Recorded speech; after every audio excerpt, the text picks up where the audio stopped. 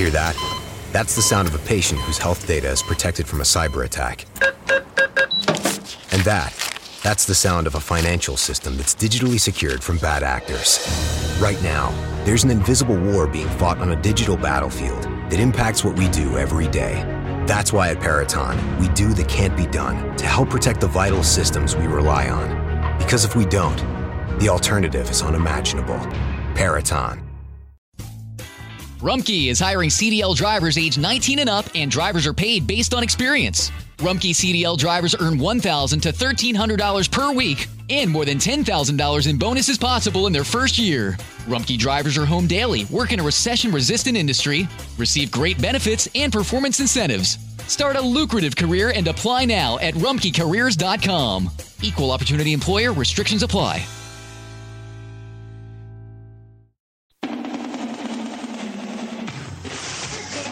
The following program is intended for immature audiences only. Don't think, just listen. Coast to coast, border to border, and around the world, you're going online with Bill Alexander.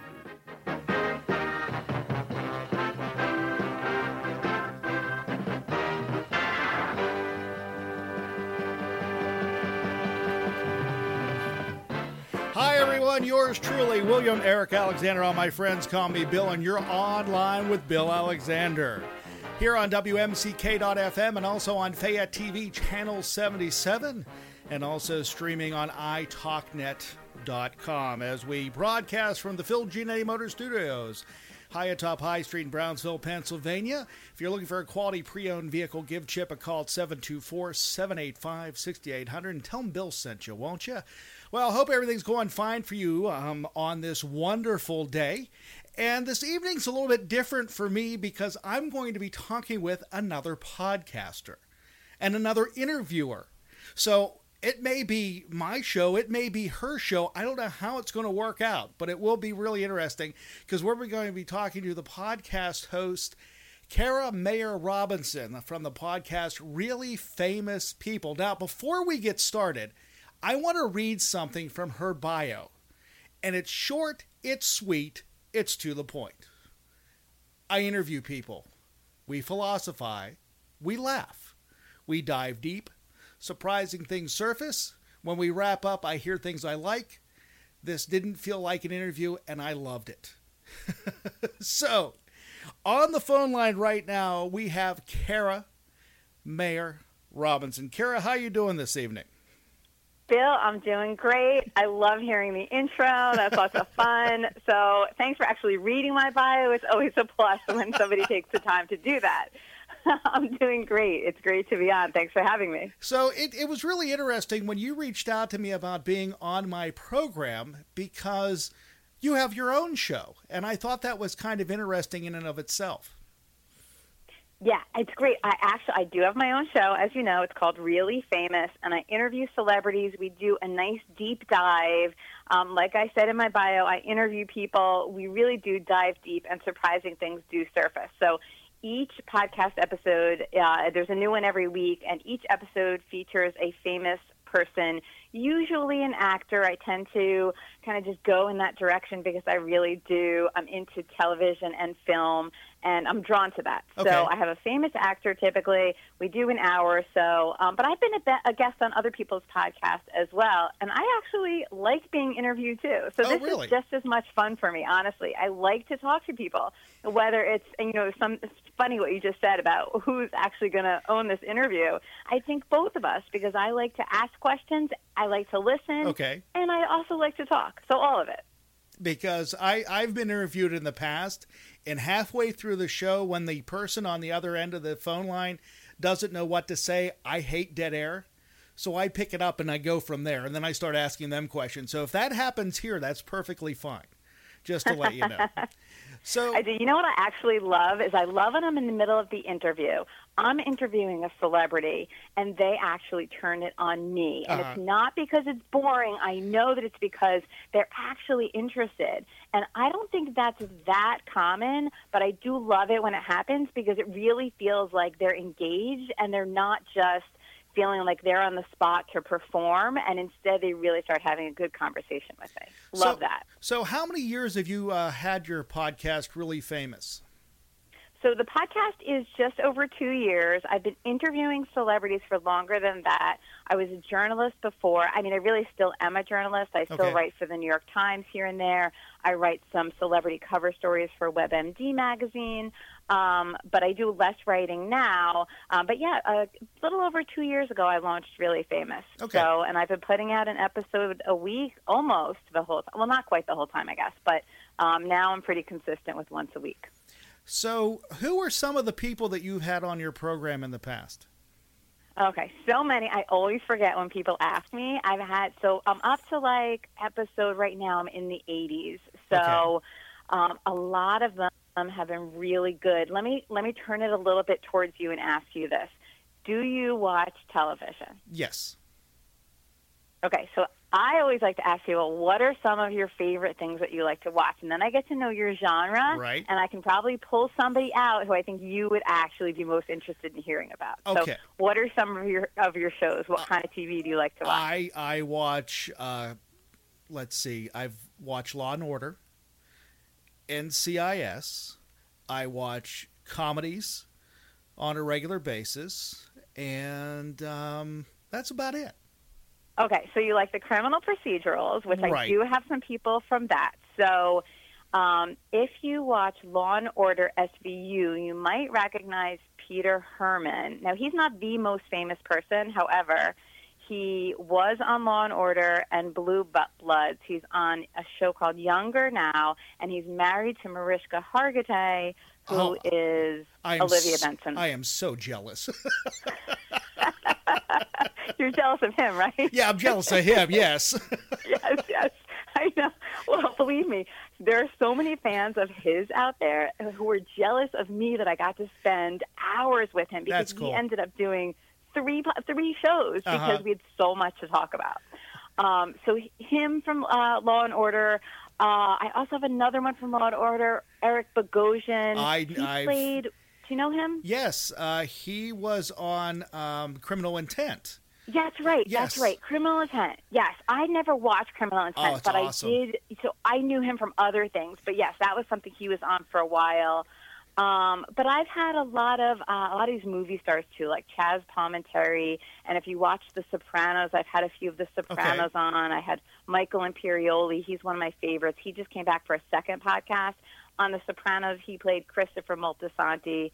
I've had like real life TV stars like Cesar Millan, who's a dog whisperer. Yes. Tim Gunn, the mentor and host of Project Runway.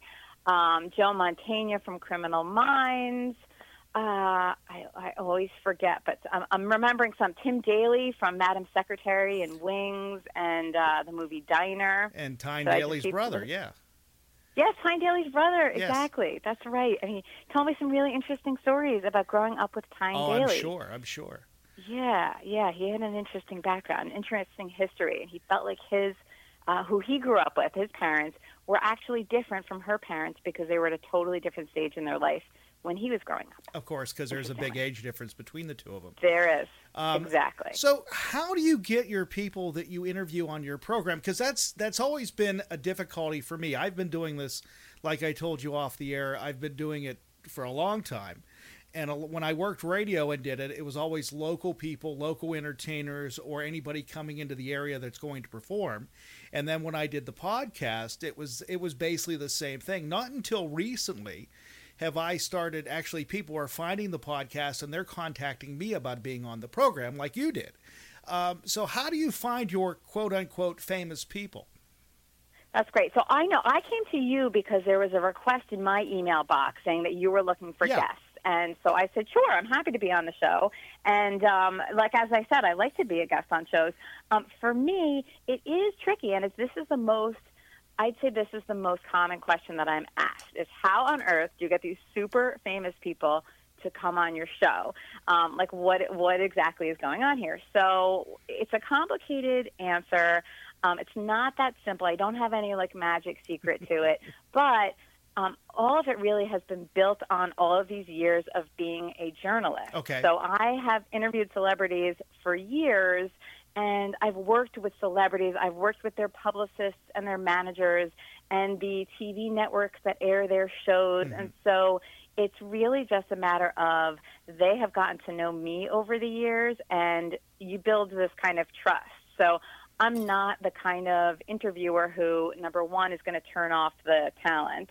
Number two, I'm not a gotcha journalist. Okay. So number three, almost always, not always, but almost always after the interview, the celebrity is like really surprised at how much they liked the interview because it didn't feel like an interview. It just felt like a really good conversation. They were surprised. So, so that builds up over years. People, that get to know me, and that's that. So I'd say the relationship building and the trust is what has done it. But if you want to go more technical, then it's just a matter of some people reach out to me. Sometimes I see someone on TV or on a movie, and I say, this person looks really interesting. I'd like to get to know them in real life, and so I reach out to them. And I get a lot of no's. Believe me, I'm rejected all the time. All the time. So, but yeah, that's kind of my process, and that's what I think it has worked so far. Because I know one of the things, when people ask me, when I get certain people on the program, they ask me how I do it, and I said, to be honest with you, I just ask. And the interesting thing, probably the majority of the time, the people that I've talked to that have been in music, politics, or whatever, they will do the program. Now, at one time when I started out, I was always worried that podcasting, because this still has a radio component, because I'm working with a radio station outside of Pittsburgh that's willing to air these programs on a delayed basis, which works out for me because it broadens the audience. But for them, I think it's still radio is still king, and then the podcasting is starting to develop its own listenership because people are downloading them more. So I think that has a lot to do with it too, because people are now becoming more comfortable with the genre itself or the medium itself, and then feeling that this is actually a valid source of communication. Yeah, I think that's true. And some people still have no idea what a podcast is, but other people, and it's nice because it is happening in the entertainment industry, so it's a little bit better for me because I'm going for the celebrities, that they are starting to catch on. So there are celebrities who have their own podcasts as well. So it's like word is out, at least in those circles, that a podcast is like definitely a good place to put yourself out there. And you know what the trick is, of course, is podcast listeners are super, super duper loyal, and they feel like they really know you and can trust you. And that's how I feel about the podcasters who I listen to. I mean, I listen to some people over and over again. Mark Maron is one of my staples. There are a few others. I listen to Terry Gross, for example, and she's radio as well, as you know. Right, I'm sure. Yeah, she's NPR, but to me, she's a podcaster because I don't listen to NPR or the radio. I listen to her on my podcast app. And so, you do feel like you get to know them, and there's something really special about that. So, like, I always try to explain to somebody who's not sure if somebody should be on the show, for example, that if a celebrity comes on my show and I talk to them for a good hour, the listener feels like they completely know this person personally, because it's like eavesdropping on two people catching up. Or I always say this in my intro, too. Sometimes it's like eavesdropping on a therapy session. But they do, by the end of the podcast, they feel like they really know my guests, and they want to seek them out in other projects. If they have a new TV show or a new movie coming out, they want to check it out. And it's so much more powerful than a celebrity going on and doing like a 30-second soundbite or a 2-minute soundbite on some show where nobody's really that invested, and all they're talking about is like their new movie. So it's not that deep, you know what I mean? So I think that podcasting is really good for that. So, I know I was listening to a podcast this morning, in fact. You know who it was? It was Dax Shepard. Do you know him? Yes, I do. So he has a podcast. To be honest, it's not my favorite podcast. However, I do listen when there's a guest who I'm interested in. So he had Fred Savage on. Do you know Fred Savage? He From was, Wonder Years? And yes, you know your stuff, yes. Phil. I love it. Yes. I'm also old, that's why, but anyhow. Well, whatever the reason, it's good. I like it. So Kevin, he played Kevin in The Wonder Years. Yeah. I had no idea that he has a new show on like Sunday nights or something. And I wouldn't have known, but after listening to him on this whole entire podcast episode, I'm like, oh, I totally have to check out where this show is. I think he said it was on Fox, and I'm going to start recording it on my DVR. So that's exactly what happened. So Is it I think it's powerful. Was he talking about the game show he's doing? He did talk about that, but that was Okay. not his game show. So yeah, he did that. I think that's over, or is Okay. it still on? I don't even know. He did mention it. I've only caught it once or twice, but I didn't know if it was still on or not. And I know that not that I plan on talking about Fred Savage tonight, but he was working. He was directing a few things too, and his counterpart, who played Winnie, has also been doing stuff on TV, and she's also been working on behind the scenes, and she's been doing stuff with. She's a mathematician by training. After leaving TV, she went to college. I think she went to MIT. And she's working with young ladies in getting them into the sciences and mathematics to start engineering careers for them. And she's working with public television to do that. Oh, that's cool. I didn't know anything about that, but that is very cool. I forgot her name. Do you remember her name? Offhand, I'll remember it as soon as we get it done. I'll remember it. I feel like it's Danica something. Danica McKellar or something, I want to say. I don't know, but you're probably right. Yeah, I might be. I don't know. But I think that Fred's show is. He said it's like an after show of another show. I don't really want to do it the disservice of trying to explain it when I really just heard it secondhand. But right. I'll check it out this Sunday. I think you said it was on, and I'll fill you in. Now I'm impressed. You're right. Her name is Danica McKellar. Hey, what do you know? That is impressive because I didn't remember that. But see, this is my passion. I don't know why. I just love it. I always have. I love television. I watched it when I was a kid. I'm sure. I guess it was on when I was a kid, or maybe a teenager or something. I don't remember exactly when, but I guess it's stuck in my head. What can I do? I can't shake these details. And actually, she graduated from UCLA.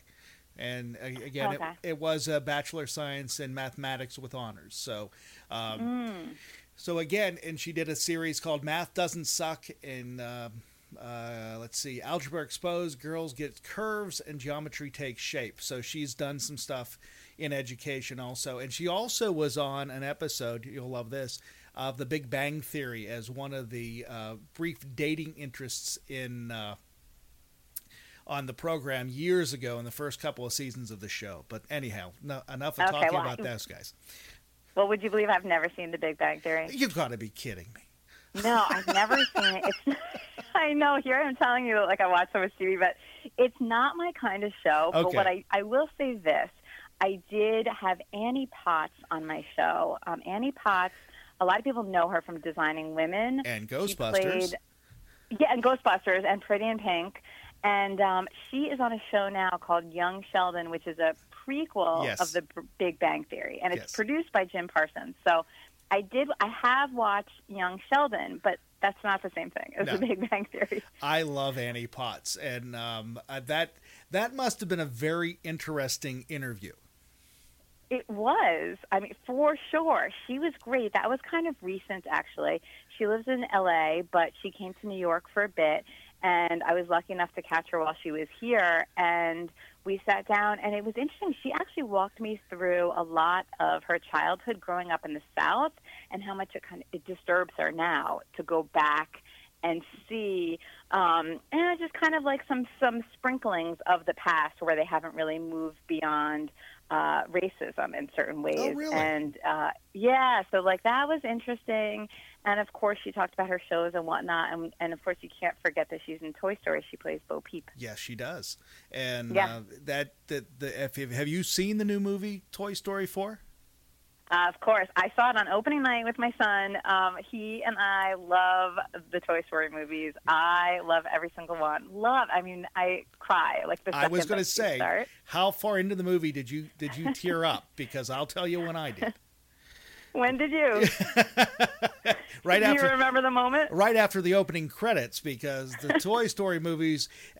My wife and I have been married 22 years, And the first movie we went to was Toy Story 1. And that was the movie we went to for on our first date, was that movie, which is interesting because then the second one came out and we named my second son because of a scene in Toy Story 2. My oldest son is Daniel, and we call him Danny. Well, at the end of the movie, when you watch, whenever Bullseye gets Andy's name on his feet, the name is mixed up and it's spelled D-A-N-Y. My wife and I looked at each other, and she's pregnant at the time, and she goes, "That's it. We're naming him Andy." And that's so sweet. And the thing is, and it's a true story. He's embarrassed by the story, but it is true. And we love that the whole thing. All my wife and I and my 3 kids love it. My daughter and Andy, we went to see that movie a few weeks ago, and again, just an amazing film. Yeah, I mean, I don't know how they do it. I have to tell you, after Toy Story 4, while we were in Toy Story 4, I was thoroughly enjoying it, crying the works. Yes. But I have to say that I was kind of thinking to myself, okay, it's good, but it's not quite like the others. And then I left the movie, and my son and I were talking about it, and I was like, oh, I'm just kind of, well, am I allowed to give a spoiler away here? Sure, go ahead. Yeah, alert? Go ahead. All right, so spoiler alert. I'm going to say it 3 times just in case. Spoiler alert, spoiler alert. Give everybody time to, hold their ears or something. So I wanted Andy to end up with a kid. I wanted him to be with another kid. I just felt like, so that made me a little bit like, I get what they were trying to do, but, I really wasn't feeling it. And then it's so funny because my 11-year-old son said to me, but Mom, it was all about Andy. I mean, wait, what did I say? It was all about Woody. I'm sorry. I wanted Woody to end up with another kid. And then but I called him Andy. And then my son said, no, but it was all about Andy for Woody. Right. Woody, it was Andy, and he had to just move on. It's always going to be Andy. Mm-hmm. And then I thought, oh, okay. I kind of see what you mean. And then I looked back at some of the scenes, when he was walking down the road with Forky, and he had that conversation with him, and I was like, oh, I really get it. He's really understanding his time, and I liked it more after I had analyzed it and thought about it more after I sat with it for a couple of days with my 11-year-old son. Now, I'm going to ruin the premise of the movie for you because I questioned it, because when he was talking about Andy, and Andy must have been very important to him, there had to be a kid before Andy because Woody was a late 50s, early 60s toy. Oh, technical detail. I like it. And I'm thinking to myself, but yeah, I get how important Andy was, but does Woody not remember who was the kid before? Because I think it was implied that was Andy's father's toy in the first or second movie because of the yard sale, whenever the mother said, no, that's not for sale, and grabbed it away. So, I mean, we can do a lot of analyzing of the film. But again, I thought it was well done, and I like the idea of him going off with Bo Peep, because I still think they can do the story again, but they would not be doing it with Tom Hanks as Woody. I can't even go there with you. I just can't even tell. I can't. Well, I'm still so emotionally attached. I don't want to imagine. What do you mean without Tom Hanks? What are you saying? I could see them doing it without Tom Hanks and starting to bring in the new characters, because the rabbit and the chick that Keenan and Peele played the voice work, they were hilarious. I mean, that was just. I mean, I could see them doing a whole series just on those two, to be honest with you, but there's always something that's going to be down the road, especially with that franchise. Right, they've got to. I mean, give me a break. It's such a moneymaker. But maybe that could be a spin-off. Maybe. I know it's a movie, but I would rather call it a spin-off than an extension. I don't know. Toy Story 5, I get it. They're funny. I just can't. I got invested. Anyway, I enjoyed the film. My oldest son said, Dad, how do you rank them? He's 19 years old. I said, I go 1, 4, 2, and 3. He goes, okay, really? I get it. Because I think two again, introducing Jesse and Bullseye and the Prospector were important, but just in content, I think 1 and 4 were the best two content-wise. I think I'd pick 1 and 3 if we were doing that. See, 1 and 3 for me. I didn't like 3 because I thought it was too demented and too dark. Oh, interesting. But it was great that they introduced Molly and Andy giving the toys away. Not that I expected this podcast to be talking about Toy Story tonight. I know. But still. Right. But you know what? That's so interesting. But for me, that whole college thing, I think that's what got me. Okay. That really struck a nerve for me. And I guess it's because my kids were starting to grow up at that point, I guess. I don't really know. That makes sense. Okay. So should we move on from Toy Story? Is it taking over? No, actually, I could do the whole show on Toy Story. Years ago, not that this makes a difference. A year ago, I interviewed one of the creative producers of Toy Story 1 on the radio show that I did, and it was he was an assistant to John Lasseter, which was a very, very interesting interview, and just the whole concept behind it and how they got the characters. But that's not what we're here to talk about. When you interview people, when you're in the middle of the interview, do you know if you have a good interview or a bad interview? So that's a good question. I really like that. I would say sometimes, but not always, because there have been interviews that I have wrapped up and felt like, and then either, number one, they would tell me later that they had a better time, for example, than I thought they were having. So, for example, I had Omar Epps on. He's an actor. He was in the series Shooter, also the series House. Yes. I don't remember who he played because, to be honest, I didn't watch House either. Oh, great series. But a lot of people love that. I really felt like I was struggling because I felt as though he was really not into the interview at all. Okay. And it was interesting to me because at the end, as we were wrapping up, he stood up. We finished the interview. He stood up and he said, "That was like amazing. It was really like the best interview I've had." And as I was sitting there, I pictured you having your own talk show on TV. And I said, "Oh, really?" And he said, "Yes. And when you get it, you owe me 10%. Like, he was joking around with me about that. But, like, I was so shocked to hear that from him. So I thought that was not a good interview. He thought it was. I was thrilled. There were other times when I walked away thinking, yeah, it's okay. You know what? I'll tell you the truth. Annie Potts was like that for me. I was very time crunched with her because she only had an hour, and I really can very easily go over an hour. I mean, I've spilled into like 3-hour territory with a few people. But she was on a very tight schedule, and her publicist was with her and was like, okay, this is it. We have to leave at this certain time. And so I was very preoccupied with that the whole time, which made me a little bit more concerned. And I don't like to be concerned in the middle of an interview. Usually I love being in my interviews, and I'm so present. But I kept thinking about the time. And then afterwards, I was surprised by how many fans reached out to say how it was one of their favorite interviews. And, you know, her publicist, too, was like, this is like my favorite. And I didn't even think that one was that good. So I don't necessarily know. There are other times when I'm in the middle of it and I'm like, oh my God, this is the greatest. Like Peter Herman was one of those. I knew. I was like, this, I don't know if it's because I'm having a great time. You know, I think if I have a great time, though, then that does, you know, people feel that when they're listening. But I kind of had a feeling that was great, and it is one of my fan favorites. And then who was I just thinking of? Oh, Jay Moore. Do you know him? He's a comedian. He's a comedian, yeah.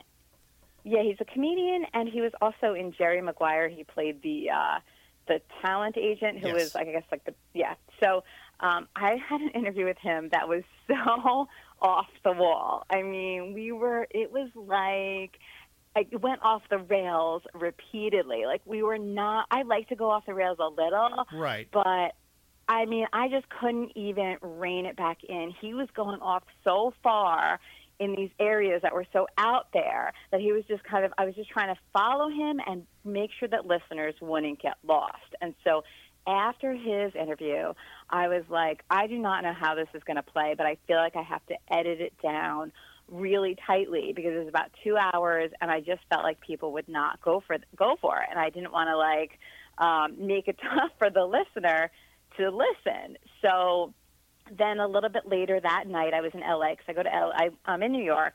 Most of my interviews are done there, and then I go to LA a few times a year, and I do a big batch of them at once in about a week, and then I come back and I run them one at a time. And so I was in LA. That was my first day, and that night I was having dinner with a friend, and I was telling her, like, oh, my God, this is real. I don't know what I'm going to do to edit this down, and I don't know how people are going to perceive it, if they're going to like it or hate it. And then suddenly I remembered something he said to me in the interview, which was, people either love me or hate me. So he was talking about himself. Right. And I thought to myself, you know what? That's how they're going to feel about this episode. So my friend was like, then why don't you just put the whole thing out there? Tell the listeners in the beginning, keep listening if you love it. It's almost 2 hours. And if you don't, just turn it off. You don't have to listen to it. And that's what I did. And so I heard back from a lot of people that they loved that episode. I didn't hear from people who didn't like it because they probably just turned it off. Right. I don't know. You know what I mean? But that's what I decided to do. So I wasn't really sure in the middle of it or even after whether or not it was a good interview. How about you? How do you feel? Do you know in the middle of it? Sometimes. Yeah, sometimes. Anyway, but before I answer that question, you're listening to WMCK.FM and also watching us on Fayette TV Channel 77, and we're broadcasting on italknet.com. Yes, I can tell in the middle of the interview if it is good or bad. And the thing that frustrates me is that I can do all the prep work in the world for the interview, and if the person that is on the show with me is not in the mood to talk, no matter what you do, it's not going to help. And I've had that happen a couple times. One of the ones that happened to, and thank goodness it corrected itself after the first 5 minutes. I don't know if you remember who the comedian, author, host, the original host of The Tonight Show, a gentleman by the name of Steve Allen. Of course, yeah. Steve was one of my first interviews I did in radio. It was a 1 hour interview, and it was a Saturday morning. I called him. He's in his home outside of Hollywood, and it was like he just woke up and he was not in the mood to talk. And I'm sitting there. I have all this prep work. I have a news guy sitting next to me doing the local news. I look at the news guy, and I'm going, this isn't going to be good. Mm-hmm. It was one of the first interviews I did, and to this day, it's still one of my best because I didn't think about it. He had to get warmed up, and once he got warmed up, he was open to everything, and it was very enjoyable for me too. Now, I've had other ones where I've done them where I thought they're wonderful, and then I listened to them going, you know what, I should have asked this, or maybe I shouldn't have asked it the way I did. Because one thing I do, which a program director told me years ago, is always listen to what you've done, because that's the only way you're going to be able to improve, and it's also going to help your questioning skills. So I listen to pretty much everything I've done. I've done one recently that when I was on the air with the person, I thought it was wonderful. When I listened to it, I wasn't too happy with it. Mm-hmm. So again, that is interesting. So again, it all depends on, I guess, the mood you're in. I mean, right now, I think this is going really well, but tomorrow after I listen to it, I may be kicking myself after this comment. I don't know. I mean, anything's possible. Well, you know what's interesting, too, is sometimes I kick myself, too. Like, there are always things that I wish I had done differently. Always. I rarely leave an interview without, like, oh, I wish this, or I wish I'd done this, or I wish I'd said this. I just think that goes with the territory right. in a way. But and when I'm listening to other interviews too, I do tend to be like, I know exactly what I would say sometimes when somebody doesn't. So I'll be like, oh, why didn't they ask that? You know, I'm like, oh, they were about to talk about something so good, and either A, you cut them off, or B, you didn't ask a good follow-up question. Because to me, it's all about listening to what they say and then following up on what they say, because they have so many more interesting things to talk about than what I come in having researched. Right. However, I will say this, that I have found myself a little bit under-researched, not many times, but a couple of times when I really kicked myself for that. So I'll tell you what, one of them is actually a recent story, and this isn't a podcast story. This is actually a New York Times story. Oh, okay. I contribute to this column. It's called Sunday Routine, and you probably wouldn't know it because you're in Pennsylvania. But, I mean, it goes online digitally. The whole world can see it. Every Sunday, there's a column called Sunday Routine, and it spotlights one person who lives in New York City and what they do on a typical Sunday. It's a fun, light, like, interesting piece. And, like, it depends on how it's written, of course. But I've done maybe 20-something of those. Okay. And so my most recent one was with Spike Lee, the director, filmmaker. So I interviewed him, and I think that I was a little nervous ahead of time. It's Spike Lee, of all people. I mean, I actually interviewed him, I think it was 4 days before the Oscars. Okay. And he was up for, it was his Oscars year, too. So I was right there. He was so big and present, and I was going to his offices in Brooklyn, and I was definitely intimidated. So I think part of me just didn't want to over-research because I don't know why. I guess it's some sort of weird protective mechanism or something. But I didn't do a deep dive as much as I normally would. And I think part of it is also because I was doing Sunday Routine. So I knew that I really had to kind of focus mostly on what his Sunday activities are. So I went in, and I noticed that when I'm talking to him, like, I didn't have all my facts straight. Like, I didn't know that he lived in Manhattan. I thought he lived in Brooklyn. I know that sounds like no big deal, but to me, it was a mistake. And he was like, what do you mean? I don't live in Brooklyn. I live in Manhattan. Like, you couldn't believe I didn't know it. And number two, I thought he had two sons, not a son and a daughter. And again, it was the kind of thing where I felt like that just really hurt my credibility with him. And I was kicking myself because it's so out of character for me. It is. People are usually surprised by how much I remember or know. But that I really, as I left his place, I was just cringing on my whole way home. Like, that was so awkward, and I just think he, was really like, what was this all about? But I will kind of redeem myself a little bit, because as I'm thinking the whole time in the middle of the interview, he hates me, like, because normally I really do get along with most people. Right. And so I got a vibe from him that, like, he does not like me at all. And then as I was getting ready to go, he said, wait a minute, come over here. I want to show you something. And he takes me to this room in his building, in his offices. It's an old firehouse, and it is just filled with these huge movie posters signed by these incredible filmmakers. Fellini is signing La Strada, and there's a Spielberg signing, E.T. or something, and they're all made out to Spike from, Scorsese or whoever, Coppola. And he's really just giving me a tour, just me and him. And I said, this is, like, so fascinating. I loved it. And then he kept going. And as I left, I went to his publicist. I said, I think he hated this interview. And he's like, no. He doesn't take people on tours like that. You're good. So I guess I felt like it was okay in the end, but I definitely had regrets. I should have done the whole thing differently. Gotcha. And that makes a lot of sense. I did one recently where we were talking, great interview, and we get done, because I schedule an hour at a time. We get done with it, and I get an email the following day going, can we do part 2? I said, do we have more to talk about? He said, yeah. He said, I never got to talk about what I wanted to talk about. I'm going, okay. And we had to reschedule it because, again, sometimes I get people on and they go off in a totally different direction because I do a lot of background with them, because I'm naturally curious. I ask questions, and you probably do too, that you think your audience wants to know. Where you from? What got you into this? Where'd you go to school? All that kind of stuff, and what were memorable moments and stuff like that. And sometimes when they get into that, we lose track of time. Mm-hmm. And when you're doing an hour format, especially if you're doing it for radio, and we also air these on local cable, I only have a certain amount of time to work with, and I try to wrap it up. And like I said, I got someone come back to me and he said, can we please do part 2? And when you do part 2, I'll be more than happy to promo it for you, and so on and so forth. So, I mean, it's not a bad thing.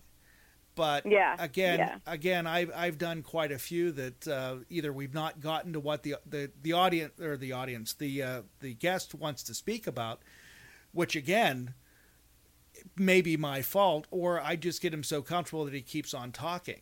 Yeah, I think that's better. I would have to say I totally hear what you're saying, and I think I've gotten to the point where I just accept the fact that we're not going to get to everything, because usually the best stuff is when they do go off on tangents. So they go deep, deep, deep because they want to talk about it. So that is so much more interesting to me than having a short answer about a million different things that everybody wants to hear. And plus, they've given those answers before. You know what I mean? So, like, it's not even as authentic and Right. in the moment. So I've had times where Annie Potts is a good example, where I know that, like, a fan said to me after, like, oh, you didn't even cover Ghostbusters. And it's like, you're right, I didn't cover Ghostbusters. But as she's going into this at length, I'm not going to cut her off just so I can ask her about Ghostbusters. You know what I mean? Like, I just think this is how I have to accept that.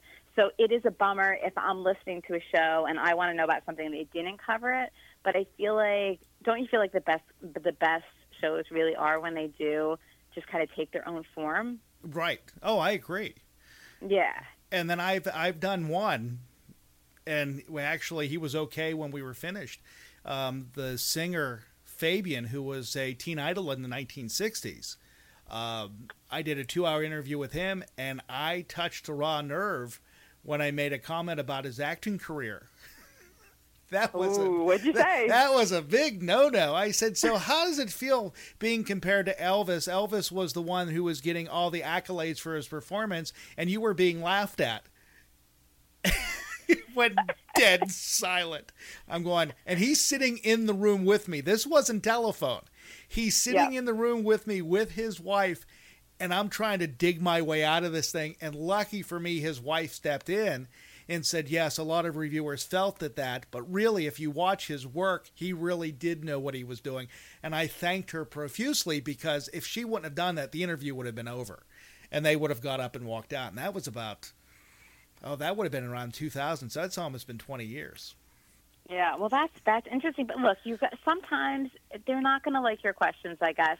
I did the kind of something similar to Joe Mantegna. He was in The Godfather Part 3, and Yes. only The Godfather Part 3.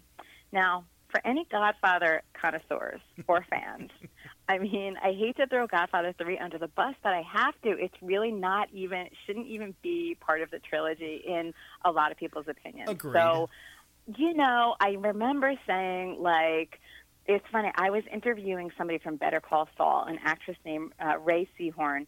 I think it was a few days before Joe Mantegna, and I was telling her in the interview, I was like, I'm going to meet Joe Mantegna, and I'm wondering, like, should I even bring this up, or, like, if I don't address The Godfather Part 3, I feel like all of my gangster film fanatics are going to be like, you really didn't even talk to him about it. So she's like, yeah, I think you have to do it. Right. And I said, all right. And then I said to her while we were recording, now I think I have to edit out this little discussion that you and I just had.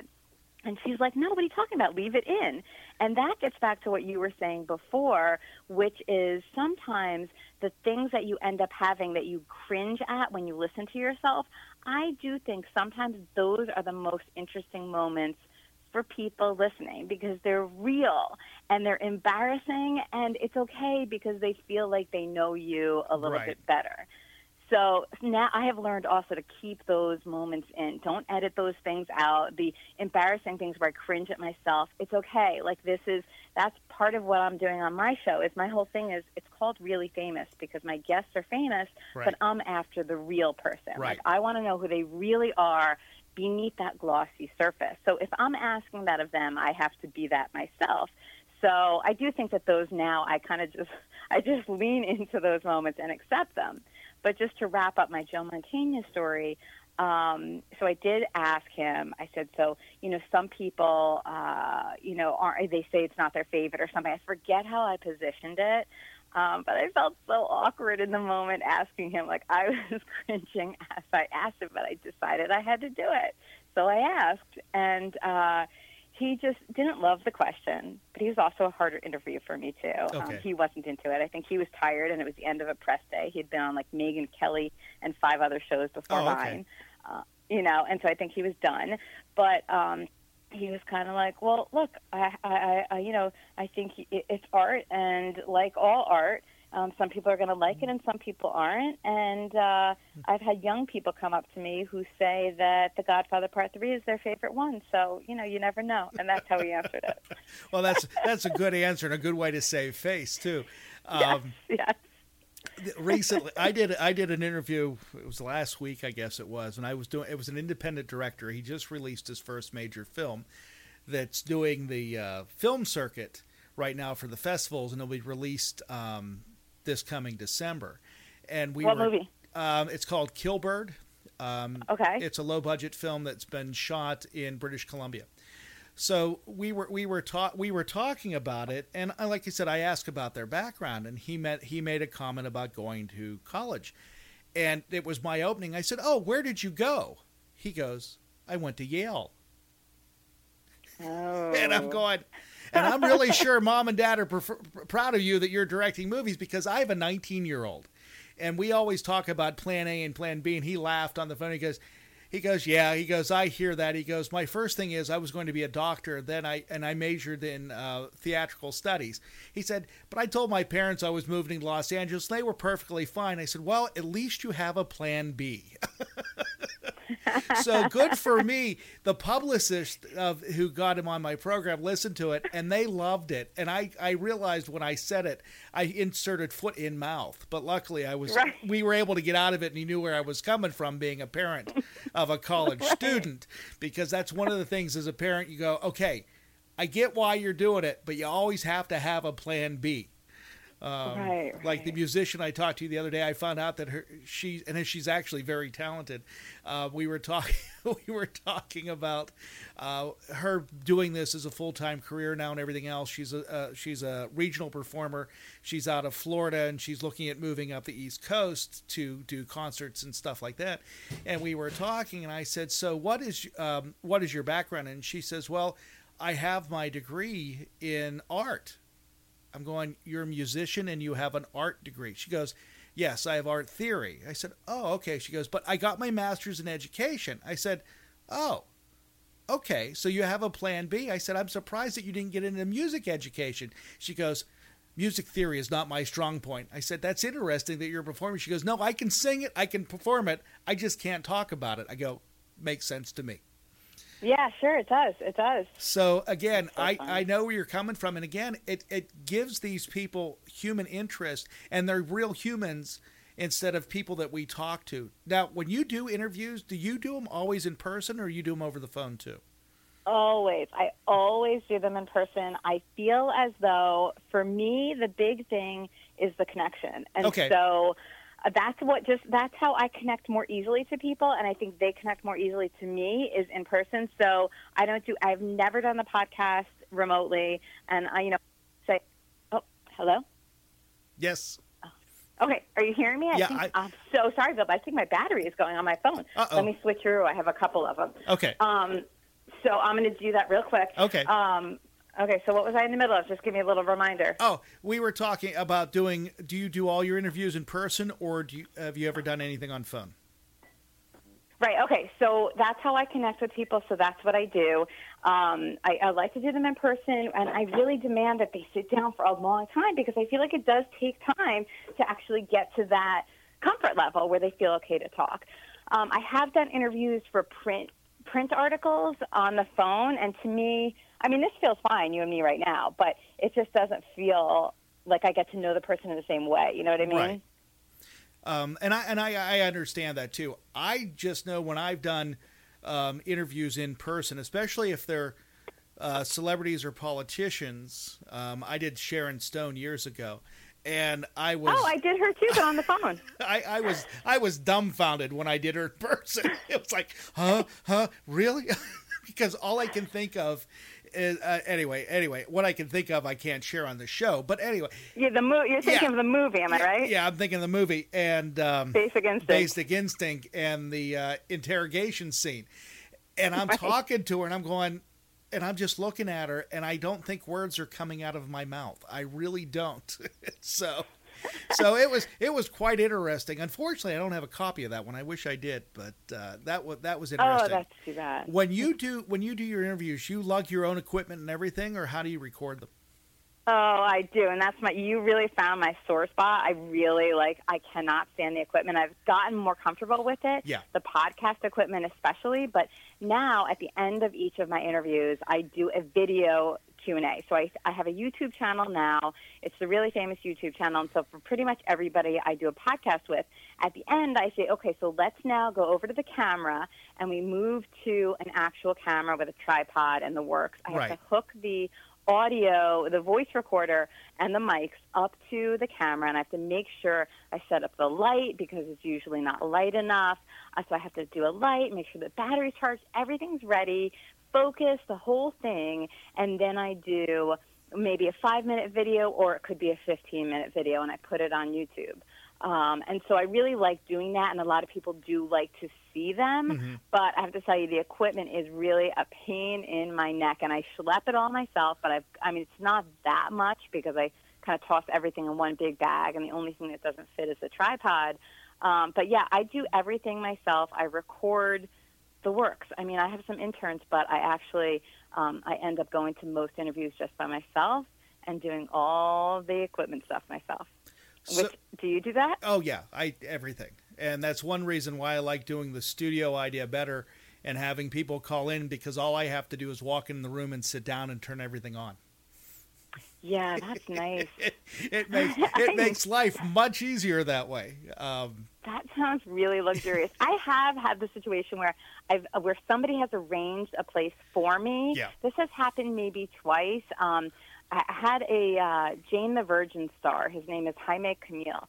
I had him on the show, and this is one of my trips to L.A. He lives there. And he arranged for a studio for me because his manager actually owns a recording studio. So I walked in there with my equipment, and they basically said, oh, no, we have a sound engineer right here. He's going to tape the whole thing, and he's going to do the whole thing on video, too. And I was like, oh, my God. So I didn't have to do anything, and it was such a luxury.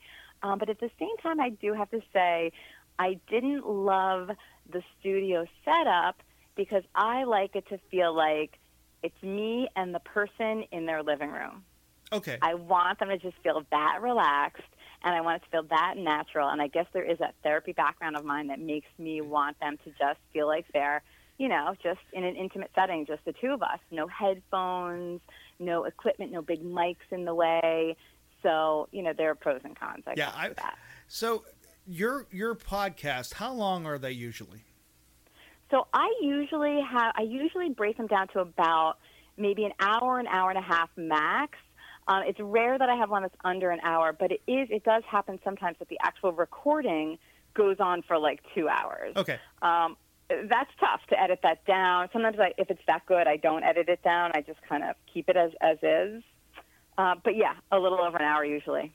So I was always told when I started doing this, again, I started in 2006 doing the podcast, and I was always told that if you go over a certain length, because they were talking about back then doing 15 to 30 minutes. Mm-hmm. But me, I like doing the hour. I like doing a long form program because to me, you can't get enough answers or questions asked in a short period of time. And it's like right now I'm looking at 52 minutes that we've been on, and I got to clip this for a radio station here real soon. But I think what I'm going to do is I'm going to clip it, and then we're going to continue because I have more questions for you. But what's interesting about it is that do you have people listening to you for the full hour and a half or 2 hours or whatever it may be? Are they listening to it in one sitting? Are they listening to it over multiple days? Do you have any idea how they're actually consuming your program? Yeah, another good question. So I know that not everybody, but I do think that the majority of people are listening through to the end. Okay. But I don't really know if they're doing it in one sitting or two, just because most of them are about an hour. I'm going to guess, but that would be a total guess. Speculation. I should ask everybody that. I have surveyed my listeners before, but that's not a question that I've actually asked. I mean, and I also think about how I listen to my podcast, and I prefer the long form, like, by far.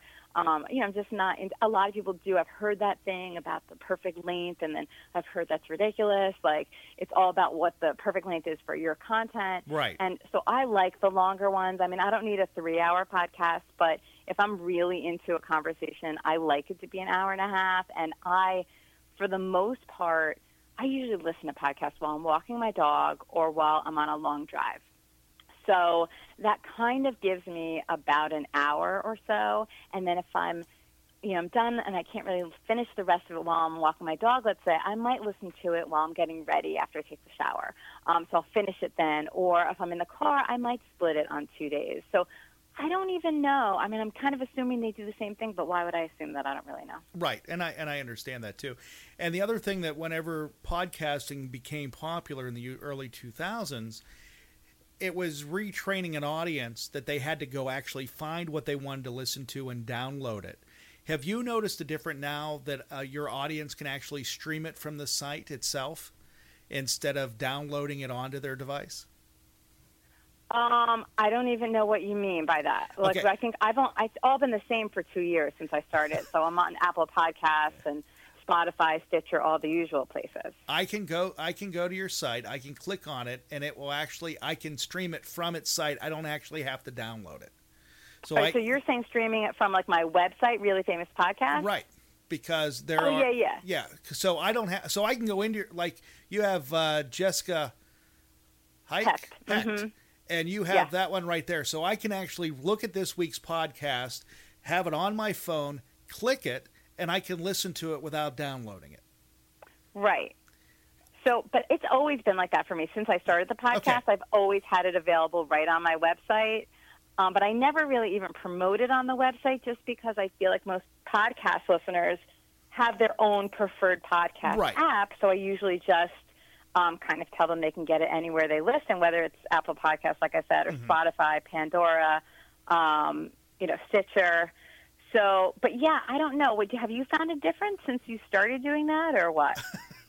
No, I just thought I'd ask you. Oh. No, I have not.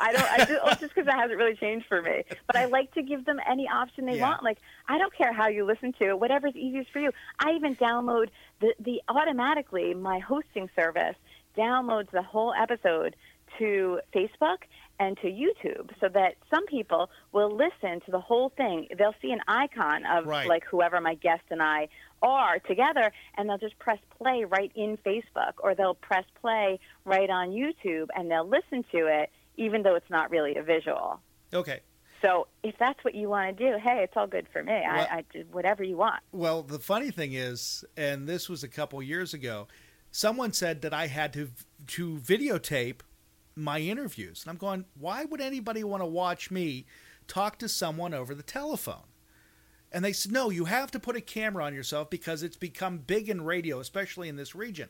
I'm going, no one wants to watch me. So all of a sudden, I put a camera in here. I got approached by the local cable station that's broadcasting out of the area. They said, we would love to have the program. Would you mind giving it to us and letting us air it on TV? I said, sure. I said, it's not doing anything. I said, it's on YouTube, and if people want to watch, they watch it. It's interesting when I go grocery shopping now how many people recognize me when they see me.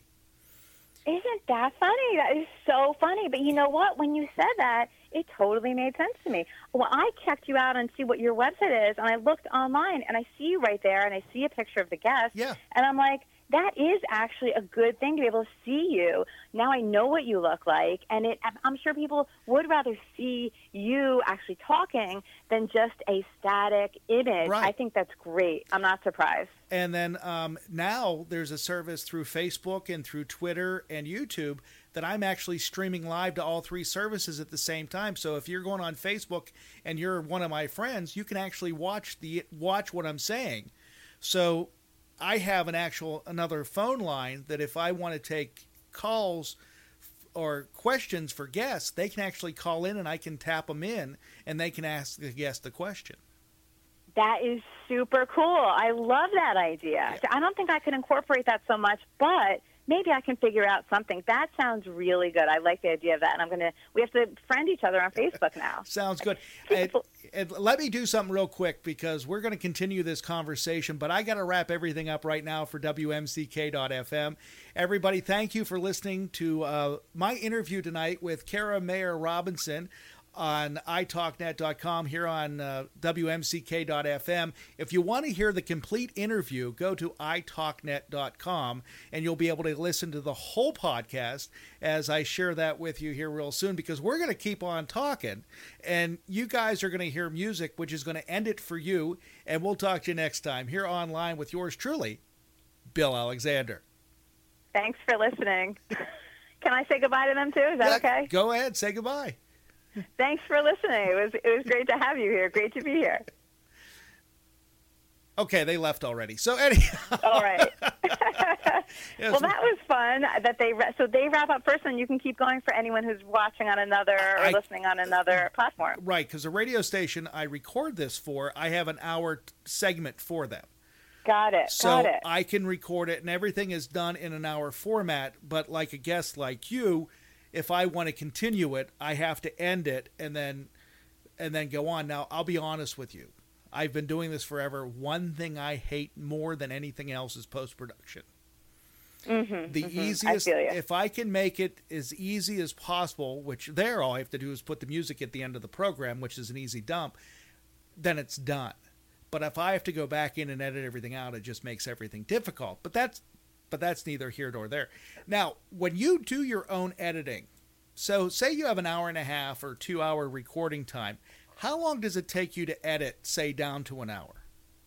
So it does depend on my guest, first of all. Okay. So sometimes if I do keep the interview to close to an hour, it is much faster to edit. Okay. Right? Because usually if I'm taking things out, it's really only because I don't want to overwhelm listeners with too much time. So I do try to just take certain blocks out.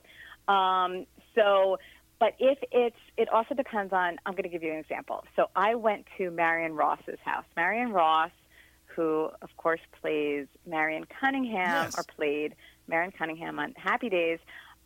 She is fabulous. And I went to her house and we did a long interview. It was definitely about 2 hours, but there were a lot of sort of like breaks in time where we got a little bit off track and then I had to kind of bring it back on track, or like somebody walked into her house from another room and then they had to talk about something and blah, blah, blah. So even though I ended up having a very short interview, it took a lot of work for me to really pull it into a comprehensive conversation. Okay. So, but I would say on the average, I try to, if I'm planning out my day and I'm like, okay, I have to edit this podcast today, I will think in my head, I need to double the time of the interview. So if it's a 2 hour interview, I really need to think that I may be editing this for 4 hours. Okay, and that makes sense. It may take less time, but it may not. And if I'm gonna listen to the whole 2 hours, so it's at least 2 hours right there. Right. So, but yeah, it does depend. And today I edited somebody who had an hour podcast, and it really took me like a little over an hour. I barely touched it. Now, when you do that, you're editing everything yourself, correct? Correct. Okay. I edited it all myself. And what what software are you using to do this? So it's funny that you asked that today, because I had an issue with my software today. I use Audacity, which is a free program, which I think people use only at the beginning, but for some odd reason, 2 years later, I'm still using it, and I think it's only because I don't really want the learning curve of another program. Right. But I do use Audacity, and a few times this has happened to me recently. It happened today. I had interviewed Chaz Palminteri at the beginning of my show, so it was almost 2 years ago, and I'm going to rerun his episode next month while I'm away. So I wanted to make a new intro and a new outro, but basically keep the whole middle content as is. So I went to pull it up in Audacity and then just like take the tracks out that were the intro and the outro, and Audacity shut down on me, and it took the entire interview with it. Oh. The entire interview. That's when you go in and you just start praying and promising anything just to get it back. Yeah, except, I mean, the one thing is this. I had already downloaded it as an MP3 file. We're getting very technical now. I don't know how much everybody's going to be into this part, but Bill, you and I understand. Yes. It was already an MP3 that I had uploaded to run it, and I have many copies of the MP3 of the entire episode. Right. But what was in Audacity was all of the tracks were separate. Right. So the intro, the music, the outro, so all of that. It's not like I lost that, but I can still just take the MP3 and chop it up a little bit and add a new intro and outro to it. But it is going to be a little more work than it would have been if I could just take those tracks out and put new ones in. Yeah, that's heartbreaking when that happens. Yeah, hate that. Or a few weeks ago when I was doing one, and I use, I've used Audacity. I've used Adobe's Audition, which is, the learning curve there is a little bit harder. But now I use GarageBand because everything I use is Apple. And I did not save the work. It was on my screen. I had to leave to go do something. I got back. I found out there was a power outage in my house because the microwave clock was flashing. And it was like, you got to be kidding me. And I lost that is devastating. Everything. Now, the only good thing about it is because when I record video, I also have a camera in the room that also has an SD card. So the audio that I'm talking to you with that had the opening on it and anything else that may be going on that you can hear and I can hear, it was on the SD card. All I had to do was pull the SD card out, put it in, get rid of the video track, and then edit it from there. So I had a backup, but still that takes longer to edit than it would if I just had the audio file. Yeah, I mean, that's great. I mean, I'll tell you what happened to me once before the podcast, but I was just doing interviews. I was doing one of these Sunday routine interviews for the New York Times. I mean, I hope the New York Times isn't listening right now. It's really, embarrassing. But I was interviewing Michael Emerson. You might not recognize his name, but he was in the show Lost. He played Ben Linus, like the head of The Others, if you know that show. Oh, yeah, I know, yeah. Okay, so that's him, and he also was the star of a show on CBS called Person of Interest. So he is an actor, and I went to interview him on the set of Person of Interest, and he was great, and he gave me all this great stuff about his Sunday routine. It was so vivid, and his words were so descriptive, and it was just beautiful. And then he had to go film a scene, so he said, okay, can we just take a quick break, and I'll be right back? I said, sure. And I looked at I had a small mini voice recorder back then. It wasn't the same with microphones that I have now. I have right. a professional thing now. So I had a little mini voice recorder, and I was backing it up on my phone. So I had two of them. Well, as it turns out, my batteries ran out on my voice recorder, and because somebody had called me in the middle of the interview, my phone stopped recording it. I had no recording, and this article, you do word for word, so It wasn't even like I could do a narrative and plug a few quotes in there. I had to get the whole thing over. I was like, oh, my God. Gosh. So he comes back after filming this scene, and it's so interesting to be on set, watching them film this show, and they were on location. It wasn't like the studio. It was actually in an office building in New York City. And then he comes back, and I said, Michael, I am so sorry, but for whatever reason, I had two recordings, and they did not work. And he said, it's no problem. Let's just go through it again. And, he was magical. And it was so fresh in both of our minds that, we just pretty much did it in, a very short period of time, and it worked out. But that was really a lesson for me in your batteries had better be charged, and you better keep looking to make sure that your record light is on. Oh, crazy. Well, that's one thing that bothers me, because everything now is you plug it in to charge it. And I'm old school still, that I'd rather have a new set of AA batteries or a 9-volt battery that I can plug in, because at least I know I just took the battery out of the package and I know the battery is good. Because whenever you're recharging something that's a lithium battery, you never know how long that's going to last, especially if the device is old. Because you know how your phone is, because after a period of time, it doesn't do a full charge. So it's very hard to find equipment now where you can actually put your own batteries into it.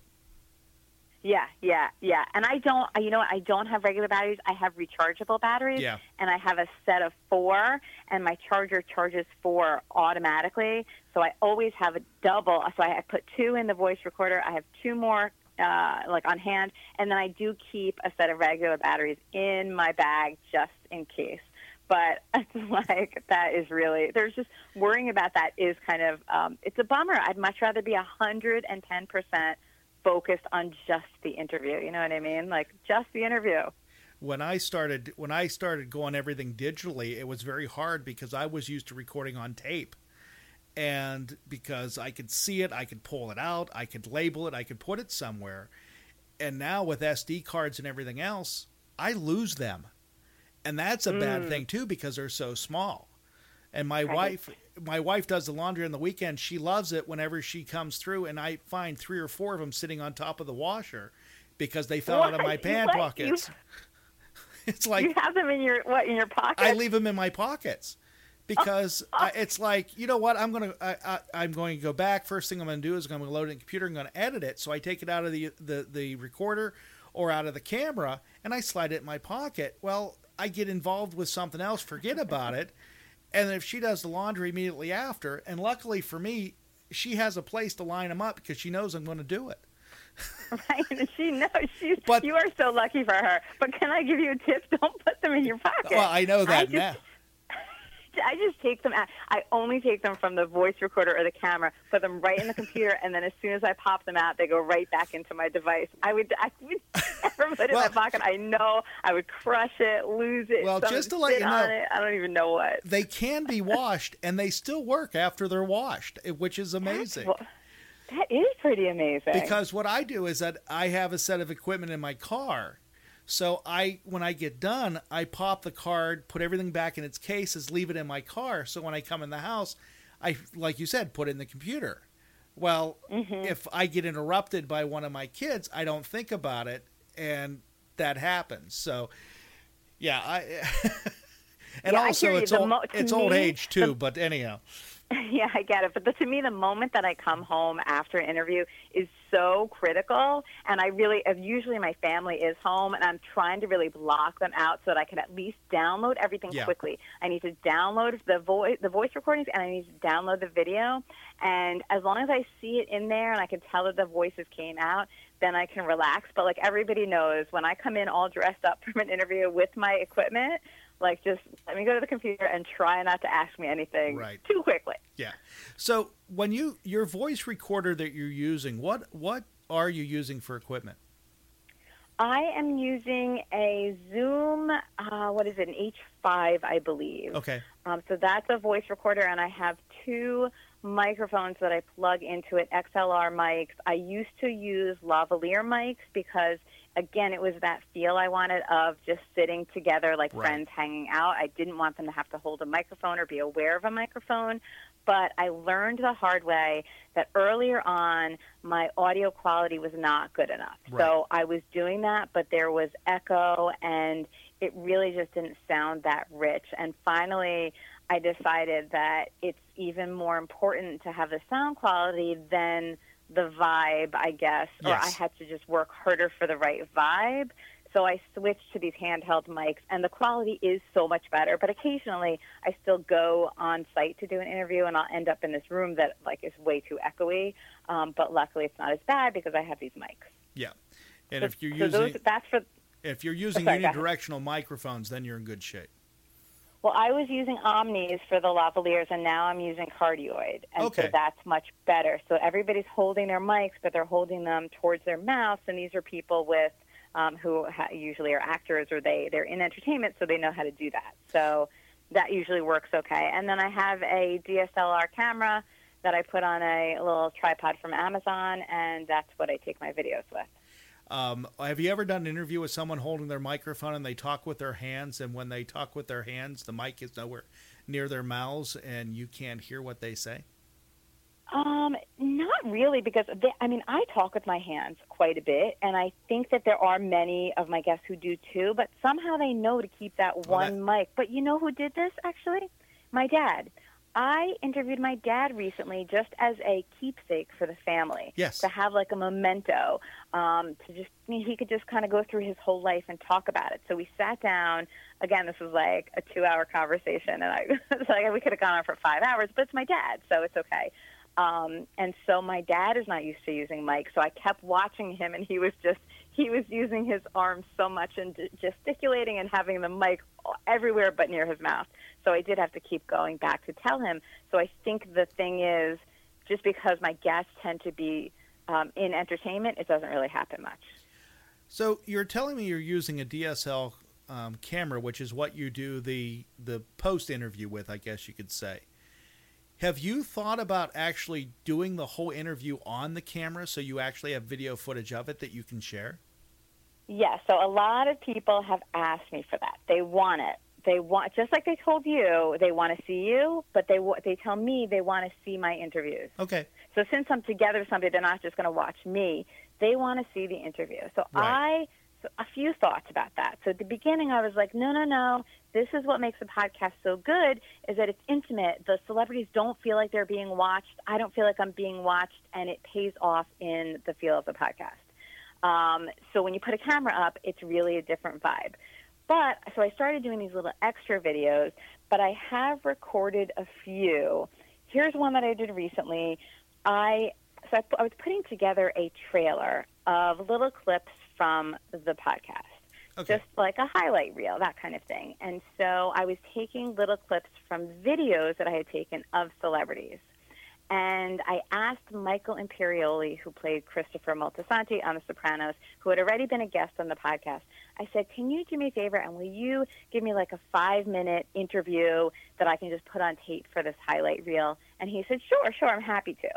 So he came into the space where I record in New York, and we sat down, and I wanted this one to have both of us on the tape because it was for the highlight reel. Right. So I set up the camera, and the two of us sat there, and as we're doing it, or we're about to start, I said, if you want to come back on the podcast as like a return guest, we could do a full podcast too. And he said, well, what do you mean, like today, another day? I said, I don't know, whenever. And he looked at his watch, and he said, yeah, I can stay for another hour. Let's do it. So I hit record, and I taped the whole thing, and the video recorded the whole thing. Right. So I did do that, but my camera is a DSLR, which means it shuts off automatically after a half an hour. Okay. So a couple of times, actually, I had to get up and restart the camera. So it did miss some, and I didn't always notice when it happened. So for that purpose, and also I am so bad with equipment that I just felt like, it would be great to have two different cameras, and then you get a close-up angle of him, and you can also get the two-shot of both of us, but it's not just the two-shot of both of us the whole time. So, there's a little technical question, but the more I'm doing these interviews, the more I am starting to get more actually on video. Yeah. So I feel like I am a little bit in transition in that way, that I think it may move a little bit more so in that direction.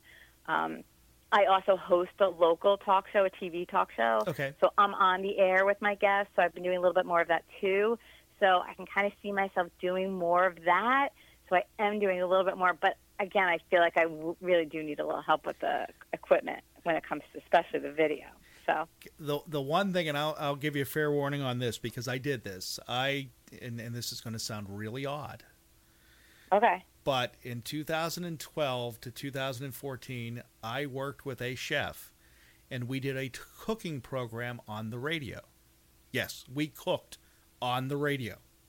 Okay, I believe it. We also had cameras in the studio, and we also recorded it as a podcast. So we opened everything. We ran a 3-camera shoot. I would do all the post-production, which when you were done, it looked like there were actually cameramen in the room that was actually adjusting it. It's just that it takes a lot of time to be able to overlay all those shots and make sure the audio matches. Yes. So that's why it's easier in a lot of ways just to do a 1-camera shot with a 2-shot with 1 camera, because then you don't have to worry about it. And if your editing software gives you the opportunity, you can actually zoom in and zoom out on the editing software. So it makes it a little bit easier. It's just it's funny you say that too. I just did that. I just had Alan Cumming on. Do you know Alan Cumming? He was in The Good Wife. He played Eli Gold, and now he's got a show on CBS called Instinct. Yes, I know. So The name sounded familiar. I was trying to place him there, but yeah, I know who he is. Yeah, so I interviewed him maybe 2 weeks ago, and so his episode's going to run soon, but at the end, I took the little video. I was planning to just get him, and then I decided to get on the camera too. Yeah. And I looked at it, but because I did it on the fly, and I had the camera set up for a close-up of him, I didn't really back up enough, and so I didn't love how close up it was for both him and me. So I was playing around in iMovie to see what I could do with the lighting or whatever. I ended up doing almost like a retro, black and whitish, old school movie theme. Yeah. But as I was playing around, I could see that, oh my gosh, I could actually crop in Right. and then get into his close up of just his face, which was really cool. Yeah. That was a cool thing that I stumbled upon. What you just said, that you already knew. I wish I talked to you a month ago. I would have known this already. If you'd like, I'll send you a bill. I mean, I'll be more than happy to do that. I can be your creative consultant. I can do that real easy. That's right. That's right. And I do need help with that because that's really, it's fun, but it is, like you're saying, post-production is a killer in terms of time. Right. There is so much. And if I forget to plug the wire in from the voice recorder to the camera, forget it. Then I have to line up the audio. That's a problem. And it is. And what's interesting about it is you and I understand how much work there is behind this. But a lot of people that are watching me right now or listening to me right now don't understand that because there is a lot of work to do this to get a quality product. Now, are you making any money or monetary value off this podcast? So at this point, I have some sponsors, but I'm not making nearly what I want to make on it. Okay. So, I'm still it's been 2 years, so I'm still in the building it up process, you know what I mean? Yeah. But at the same time, I know other podcasters, even the big ones, who are really not making a whole lot of money. So, there is still that thing of, how do you make money podcasting? How about you? I have one local sponsor. In the past, depending on when I've done them, I had other ones where I would belong to a co-op that there would be 5 or 6 of us, and we would have national sponsors like Go to My PC or Go to Meeting or stuff like that, and we would divvy that as long as they got mentioned during the program multiple times.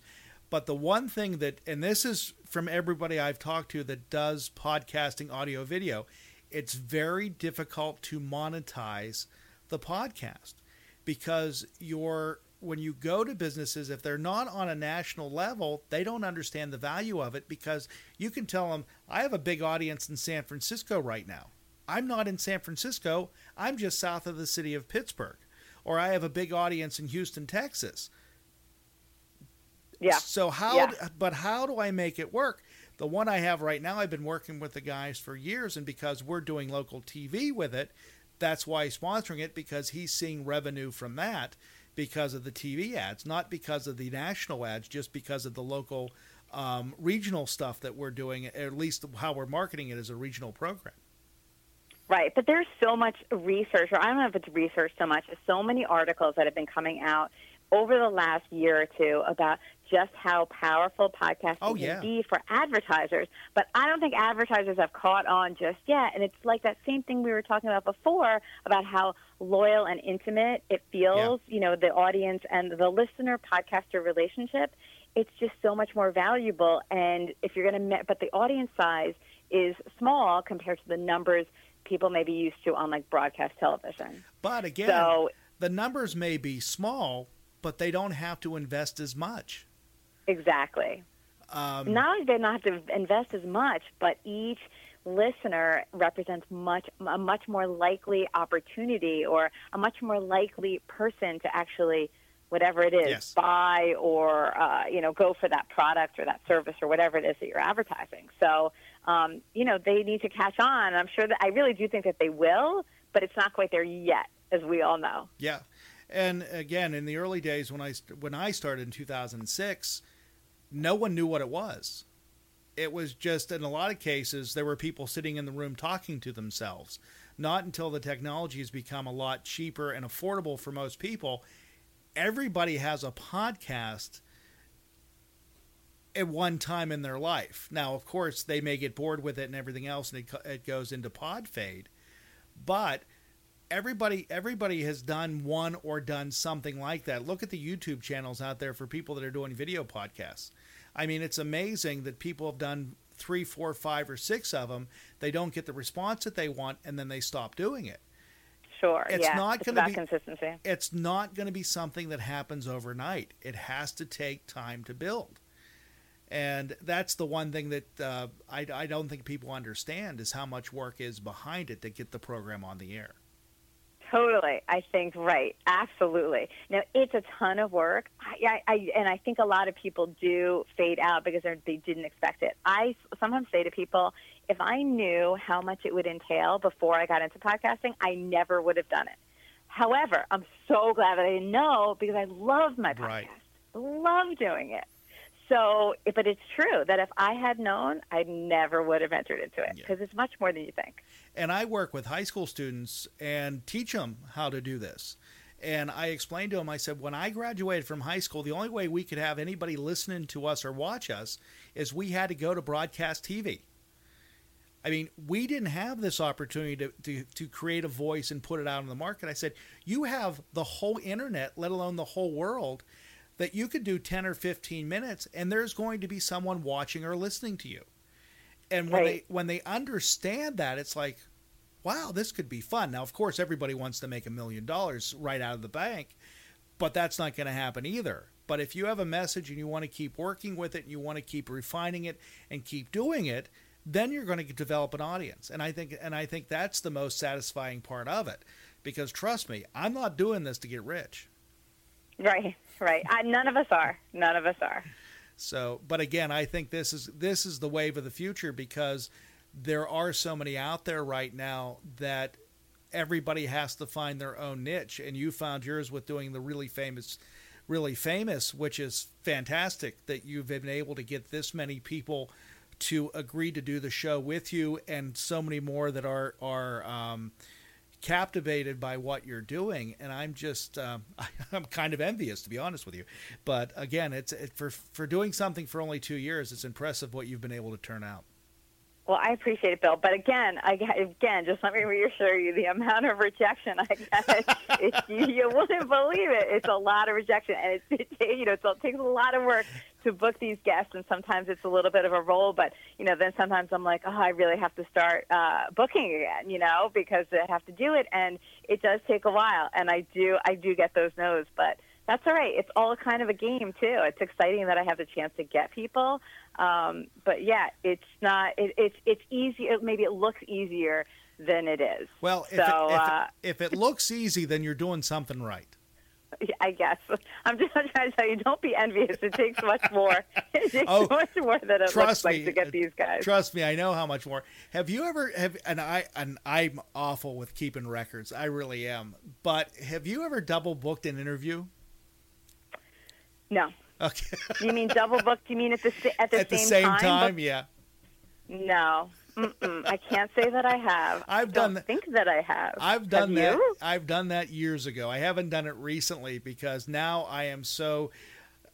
What's nice about it is I have an email. I have a trail that I can follow, and I can actually go through and say, okay, these are the dates we agreed to. Because if I forget to write it down or I misplace my Post-it note, then I'm able to go in, and I've actually put a calendar online now, not only for me, but for my audience, so they can actually go in and see when the interviews are happening and when they're going to air. So, that's cool. So that has made it nice. Like the one I have coming up in 2 weeks. I don't know if you're familiar with the psychic, John Edward, but he is going to be on the program in 2 weeks. He's doing a performance in Pittsburgh. And well, he's big, right? Yeah. He's huge, I think. Yeah, they just confirmed with me this morning, so he's going to be on the program on the 30th of July. Well, congrats. So, I bet that's going to be a good show, and that's a big get. That's great. So, that one really shocked me. It really did, because he approached me, and I didn't know he was coming to Pittsburgh. That's amazing. So, wow. Again, well, I can tell you that in terms of double booking, each celebrity booking is so There's so much involved. There's so many factors, and sometimes there's so many people involved that it's like very rarely easy. Like, you know how we schedule this? It was so easy. Oh, simple. But like that is never how it happens with. So I've spent so much time, even just once they agree to it, actually settling on a date that. It's like I would really be an idiot if I double booked because the dates keep showing up in my email box all the time. How many times have you had them cancel on you? Surprisingly few, although somebody asked me this a few weeks ago, and I said, really, like, very few. I mean, I had Al Roker cancel on me the night before, which was a bummer because I had already done all of my research and I had like some topics that I wanted to make sure to cover. And so, you know, I get that celebrities have to cancel, especially celebrities, but everybody, you know, things do come up. But that was a bummer. And I told my friend Dave, I said, you know, I think Al Roker was kind of like the one, but usually, believe it or not, they don't. And 2 days later, that same week, I had 2 people tell me they needed to reschedule. And when that happens, it often means it's never going to happen. Right. So I'll tell you who they were. One of them was James Burrows. He's the very, very prolific director, television director. He's behind Cheers and Taxi and Will and Grace and Friends. So he has the best closing graphic on TV. It's Sit Boo Boo Sit. But yeah, I know exactly. No, I don't think that's his. Oh, I thought that was his. No, you know who that is? I think that's I want to say Gary David Goldberg. Okay. I may be wrong with his name, but I think he died. That was a Family Ties, right? I think. Sit Boo Boo Sit. I remember that. Good dog, the black lab. Yeah. Jim Burrows didn't have a little closing like that, I don't think. Okay. Because it wasn't his production company. He was the director. Okay. But he's directed like more episodes than anybody, like the greatest shows. Anyway, he was filming inside the Actors Studio. He was the guest. Kelsey Grammer, who played Frasier, was interviewing him. He was in town just for that, and they were going to have me interview Jim Burrows right after the taping, which was going to be late at night, so I was kind of surprised that they were even going to do it then anyway. But then that afternoon, they said, sorry, he can't do it after the show. We'll have to reschedule. So that has yet to be rescheduled. Okay. But he lives in L.A., and I lived here. And then, like a day later, I was going to go out to Susan Lucci's house.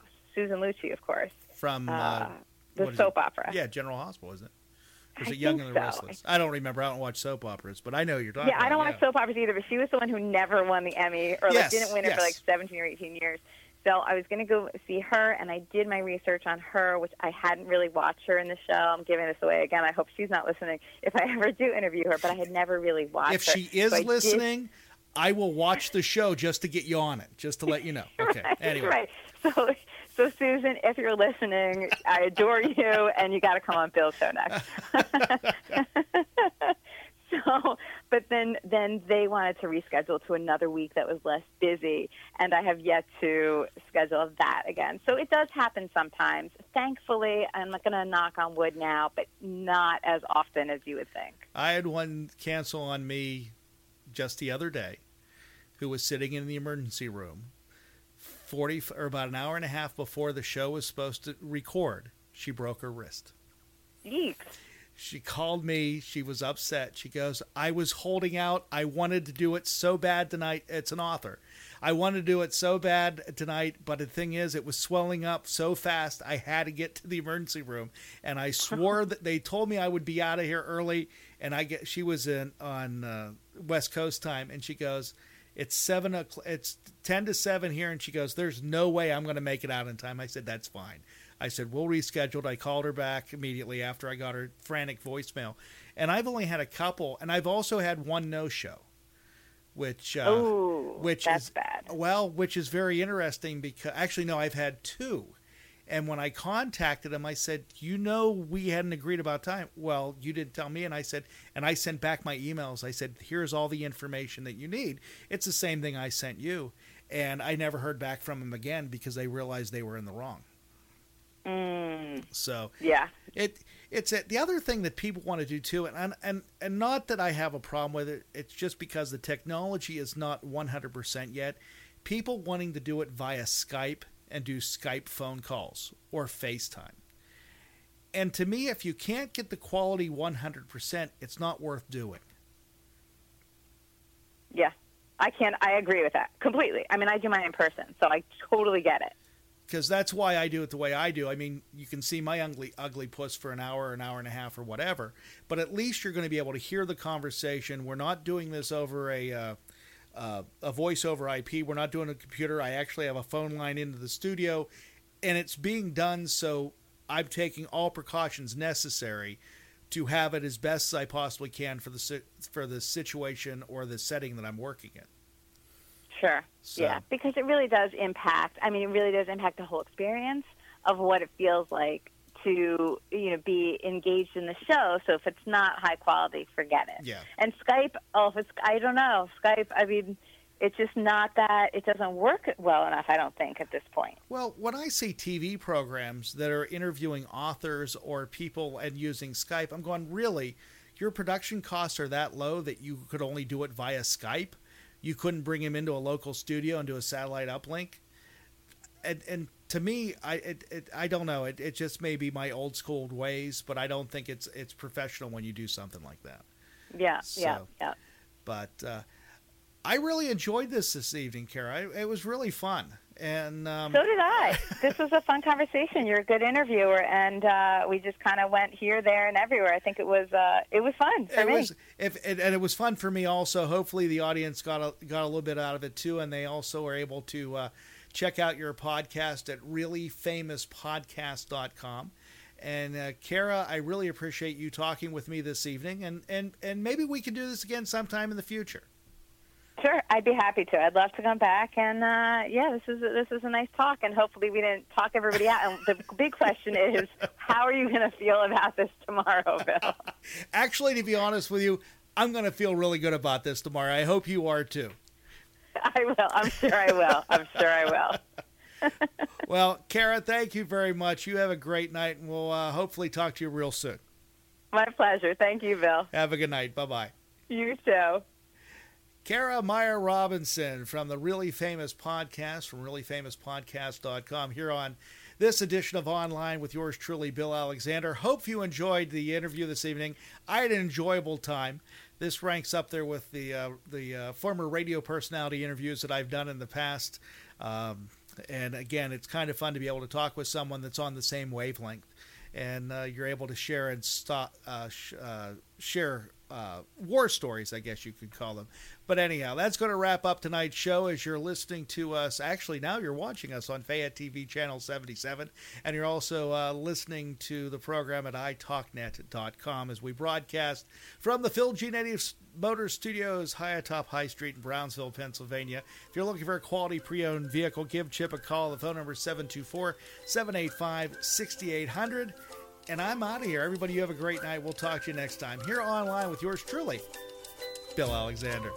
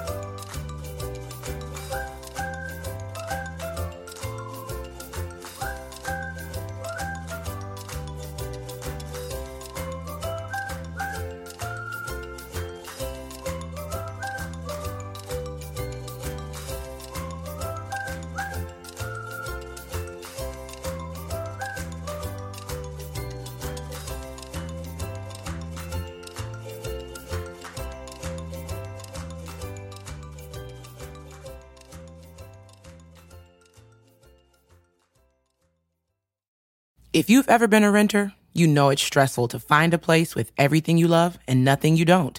But did you know Zillow does rentals? It makes the search so easy. They have filters for pretty much everything, so you can find that place that's in your budget, but also isn't a shoebox. Or a place that's close to your parents, but far enough they have to call first. Plus, it's easy to apply, request tours, and pay rent in the app. Head to ZillowRentals.com and find your sweet spot.